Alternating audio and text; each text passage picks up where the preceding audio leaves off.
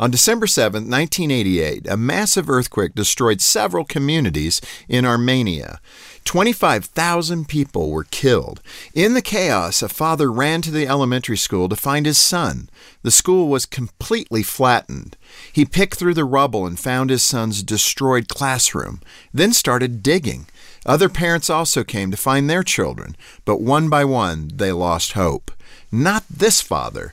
Every day of his son's life, the father had told him, "No matter what, I'll always be there for you." And so he kept digging. 12 hours went by, then 24, then 36.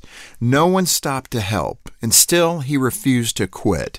38 hours into his search, the father moved one last heavy boulder and heard children's voices.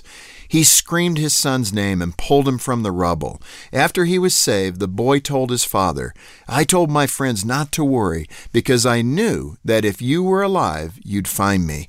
You promised you'd always be there for me." Because of the father's persistence, his son and 13 other children were saved.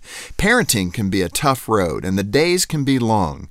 But like that father, don't give up. Encourage your children, comfort them when they're hurting, discipline them when they need it, and remember to always be there for them, no matter what. For Focus on the Family, I'm Jim Daly. It's time to level up. Give your kids a safe, faith-focused, and biblically based community, and so much more. Join the Adventures in Odyssey Club. Club members get on-demand access to the exciting Adventures in Odyssey series, including more than 900 episodes.